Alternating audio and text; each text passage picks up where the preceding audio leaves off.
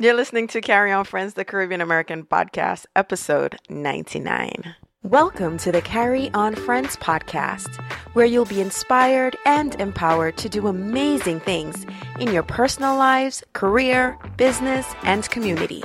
With your host, Carrie Ann Reed Brown. Hello, everyone. Welcome to another episode of Carry On Friends, the Caribbean American podcast. And you know I'm going to say I'm excited about my next guest. Of course, I'm always excited. So my next guest is Shireen Taylor. Shireen, welcome to the Carry On Friends podcast. Hi, thank you so much for having me. Awesome. So Shireen, why don't you tell the people them a little bit about who you are, what you do, all them good stuff. Perfect. My name is Shireen. I am a Toronto-based Afro-Caribbean writer. I write mostly about Jamaica and its cultural productions, but also about the Caribbean and its cultural productions as well.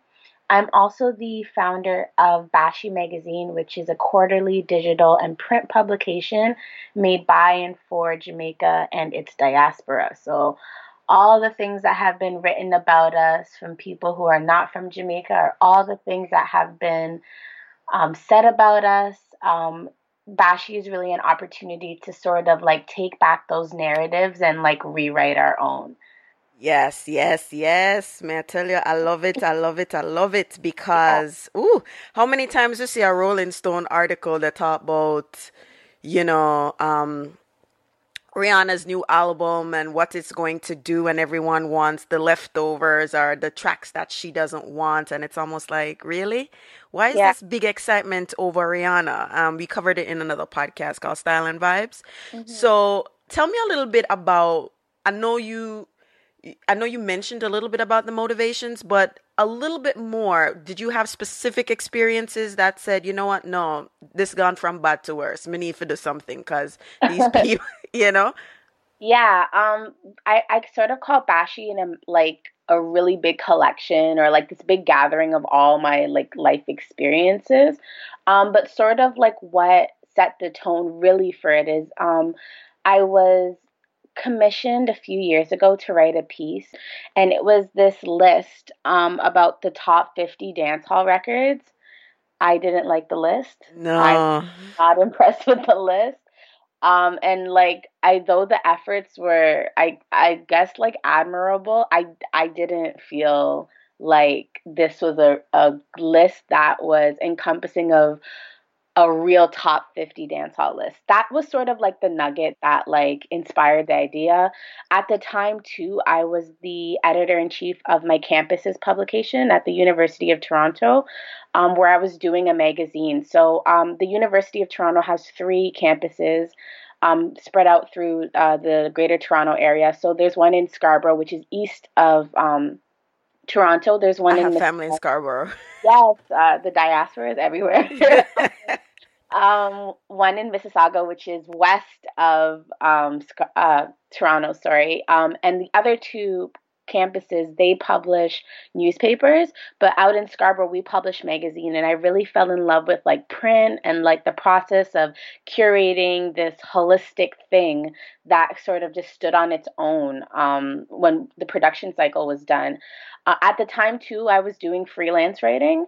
So I was mostly writing about, it ended up by nature of it being about Jamaica and about the Caribbean, it ended up being pop culture criticism. So I started like writing a lot about things that I saw that I was upset about in terms of music, culture, film.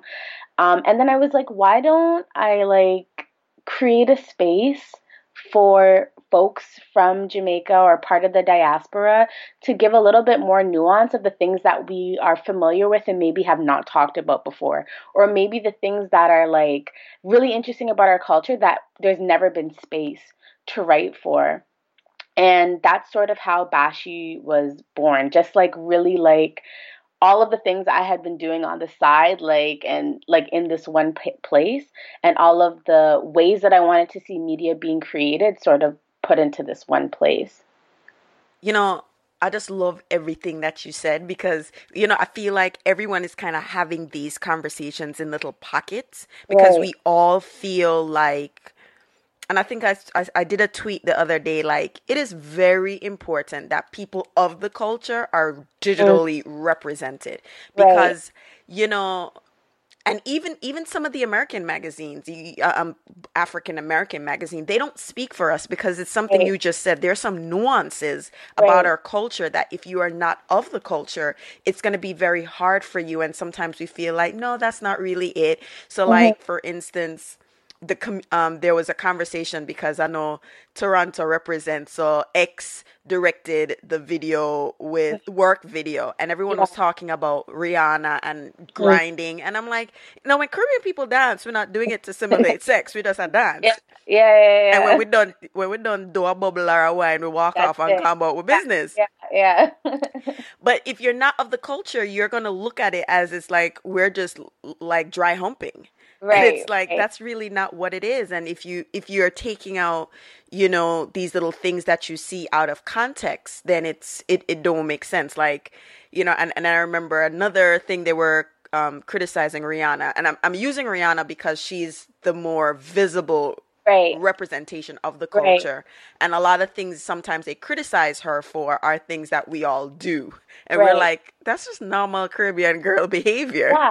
And I think a lot of people what I'm finding with a lot of people and a lot of the conversations that I'm having with other media creators is that they see like blackness as this all encompassing, one type of representation. Yes. I'm like, in the Caribbean there's like there's more folks than black folks. So like there's that. Though like black folks like obviously take up a large part of our like racial demographic, like the Caribbean is encompassing of a lot of people. So that's first.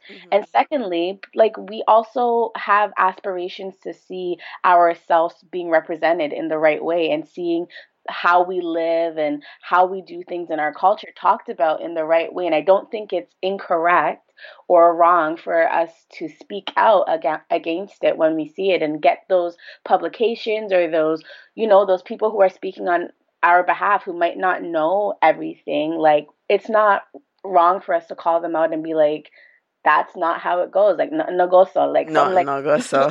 like it doesn't. That's not how we're doing things over here. So that's sort of been my like.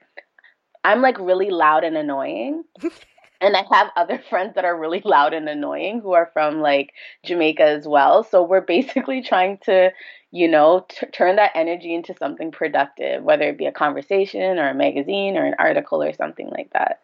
And what you just said, I think, is really important, especially for, people of the culture listening and lovers of the culture listening, that the Caribbean, while the face is predominantly black people, you Hmm. have to consider, again, we're going to use the word the Hmm. nuances of the indentured servants, the Right. Chinese, the Hmm. Indians, and Hmm. then, of course, the language. So we Right. have French speaking Caribbean, we have Hmm. Dutch speaking Caribbean, Right. and we have Spanish speaking Caribbean, and all of those things infused to make up the culture. And then let's talk about the countries that are not islands but identify with the Caribbean. So you have Yeah. Guyana, Hmm. Belize, Hmm. Panama, right? Yeah. I go to a church where almost everybody, I walked in the church before I even knew they were from Panama. I was like, which part of Jamaica you come from? No, I from Panama. And they switch between the Yeah. Spanish and the Yeah. and they talk like if you did not know otherwise, you would swear they're from the Caribbean, but Yeah. they're from Panama, and most of them can trace their parents back to either Barbados or Jamaica. Right. Right. So like and no one tends to pay attention to this rich heritage that makes us kind of uniquely who we are. Right. Right. And a lot of that represents or reflects in the articles that they write about us. And you're just like, what is? No, Yeah, sir. yeah, Mm-mm. literally. And it's very frustrating too because the like I'm like very like open when I say this. I'm like, I understand why Jamaica's like the go-to thing to draw on when you are trying to represent the Caribbean because like we are like the most visible, if not like one amongst three countries that are most visible in the Caribbean. And I'm like, no, like y'all really got to do your research because there's like so much diversity and there's so much rich history and culture within that space that like if you reduce it every single time down to Jamaica, like when I go to a restaurant and I see like Caribbean menu and it's like jerk chicken and I'm like, so a Jamaican Make it, yes. like, why are you lying? Like, Yes. there's so many other elements and people and voices and narratives that exist within our space that, like, literally to, like, reduce it down to, like, just really, like, easy to grasp concepts of the Caribbean is not because like Jamaica and the Caribbean are not synonymous and I'm like a huge Yeah. Jamaica nationalist but like they're really not synonymous Yeah. and I think it's people are doing themselves a disservice by thinking so. It's laziness on their part because they want to go with what's going to generate views and they talk about Jamaica. So either Jamaica is awesome, you see Bob Marley, you see beach, or then you have Jamaica, it's such a crime infested country. And Right. then you do the disservice of kind of lumping everyone else into that. But again, like looking at, like what the latest foolishness, the jerk rice. Oh Uh, God. the jerk. I'm like, how you jerk rice? Don't. Like, yeah, me not understand. Me not understand. Right, But right. but it's these shortcuts people use to just slap jerk on it, and Mhm. it'll be fine. Or if you don't slap jerk a word, you slap the red, green, Mhm. and gold on something, and Yeah. it's Jamaican, Yeah. right?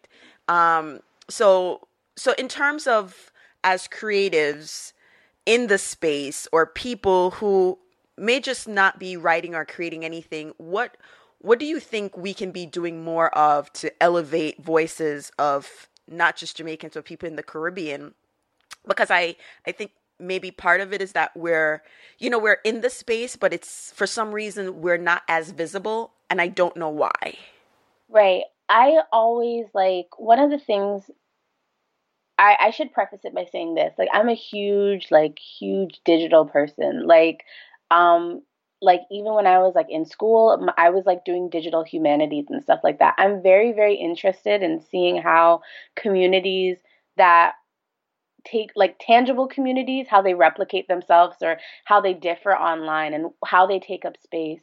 And one of the things that I've been doing for the past, I want to say maybe 3 or so years, is really trying to get in the groove of like, I'm not able to be in Jamaica as often as I'd like to, but I can follow like these businesses or these people to sort of see what's going on and to have an idea of what's going on in the conversations that are taking place there. And if you are on the internet, I would highly suggest that if like folks are interested in supporting like Caribbean artists or like just see like knowing what's going on with the creative scene down there to just like do a little bit of research. And it's wicked because once you find one person, you can just sort of peruse around and find other people and other organizations and other groups and stuff like that.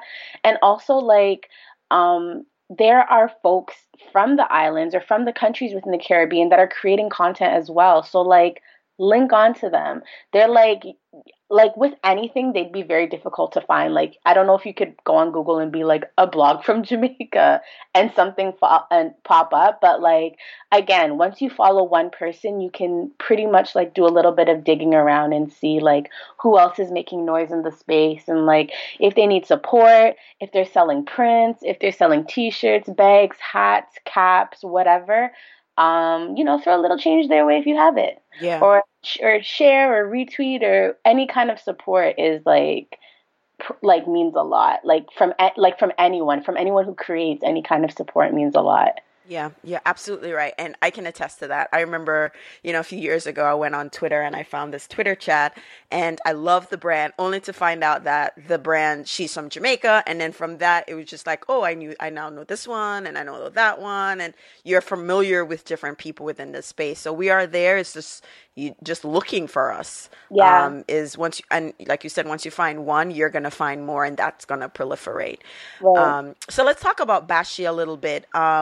What's like one of the biggest stories or one of the stories you've covered so far that's had the most engagement, or it's like maybe one of your biggest stories since you start publishing? One of my favorite stories, I have like three favorite stories. The first is called Badina. So it was by a contributor by the name of Risa Rogers, who wrote this piece, sort of about like the state of Jamaica, and like how her idea of safety and security has shifted over time. And she illustrated this through like the thought process of getting a ride to go home, and what that experience was like for her as like a young person living in Jamaica. So that was like a really good story and a really timely story too, just because right now I believe like sometime last year or earlier this year, I can't remember, but um either like I know Montego Bay had gone under a state of emergency, and then I believe there was one in St. Catharines, and while I was down there like a few weeks ago, it had been extended until January. So something is, there's a reason why these things are being extended, and whether or not it's working, I'm to my understanding, reports have been saying that they've been working, but I thought it was a really timely piece because it spoke. I think a lot of people have an idea of how Jamaica used to be. Um, and I really can't speak to that because I've never lived there, but I know like my mom can and my grandma can. And it's sort of in conversation with how things have changed. So that's one of my favorite pieces that we've ran. My second favorite piece is the cover story. And it's only because Protege is just like the most down to earth artist person like I've ever spoken to. Just like very chill, and I think what tends to happen with anybody, when you get when you get really good at what you do and you're able to live off of what you do off of your craft, some people's priority they're not faulted for this at all, is to just ensure that their families are good, ensure that the people around them are good, and that's sort of it, and that's totally okay. I think Protege has an idea of how he'd like to see a better Jamaica in terms of its like a better Jamaica overall for sure, but definitely in terms of like the creative sector, like ensuring that folks are young Jamaican creatives are being fed and nurtured the way that they're supposed to. And I think that he's very vested in that, and his collectives, and the ideas that spark out of it, like the conference that is happening next March, and the collective that he has with Lila Ike and Savannah, like, and New Wave Jamaica, which recently, like, did a branch out to Trinidad. Like, I feel like him and his team are like super invested in like nurturing um, the creative culture in Jamaica and the Caribbean. And I think that's very important. Um, just because it's so easy to, um, just maintain your status and maintain. It's very easy to just want to do things for the people that are around you. Yeah. And again, there's no fault in that. But I think it's really great that he has his mindset on sort of changing the dynamic of what a creative Jamaica could look like in the future, and broadening those possibilities. So that's my second favorite story. And then last, my third favorite story or is by our music editor, Shanice. So a lot of people, including myself, didn't know that there are a group of folks in Jamaica that are independent of Jamaica. So they operate like not by the Jamaica's government, but they operate independently, self governed. They have sovereignty. This is like my political science knowledge that I've deep in the recesses of my mind coming up, but um, they are descendants of the Maroons. Yeah, Maroon Town. Yeah, and every January the 6th, I believe, go back for to do their independence celebration. And I had no knowledge of this, like at all. But because our music editor is one of their descendants, she had like a collection of photos. And I am, from my understanding, like there's a day when tourists are allowed in, but then there's a time that's like just locked off for the community. Um, and people aren't allowed to take photos or whatever. So, um, I felt like we were really privileged to have access to that space. She gave us like photos that she used. We like worked alongside her like family to make sure that we were telling the narrative of this community very carefully and like handling it with care. And we just wanted to ensure that we got it down right and it sounded the way it was supposed to sound. And we were archiving these folks in a very careful way and sharing their story in a very careful way. So that's like a really important story to me, and I'm so happy that Bashi was able to tell it, and to inform folks that that is a community there that exists and it's living and breathing, and also share some of the problems that they had run into at the time, or even longstanding problems that they were sort of trying to navigate. So yeah, those are like my most favorite stories. Those are great stories. I am from Montego Bay, Jamaica, born Yeah, and raised, and I come from one of the hotbed communities. So, yeah, like, Maroon Town is like very, we're well aware of it because it's like deeper in St. James. right. And even from the crime perspective, I remember before I moved here, I just did an episode of like my 25th anniversary of moving from Jamaica here.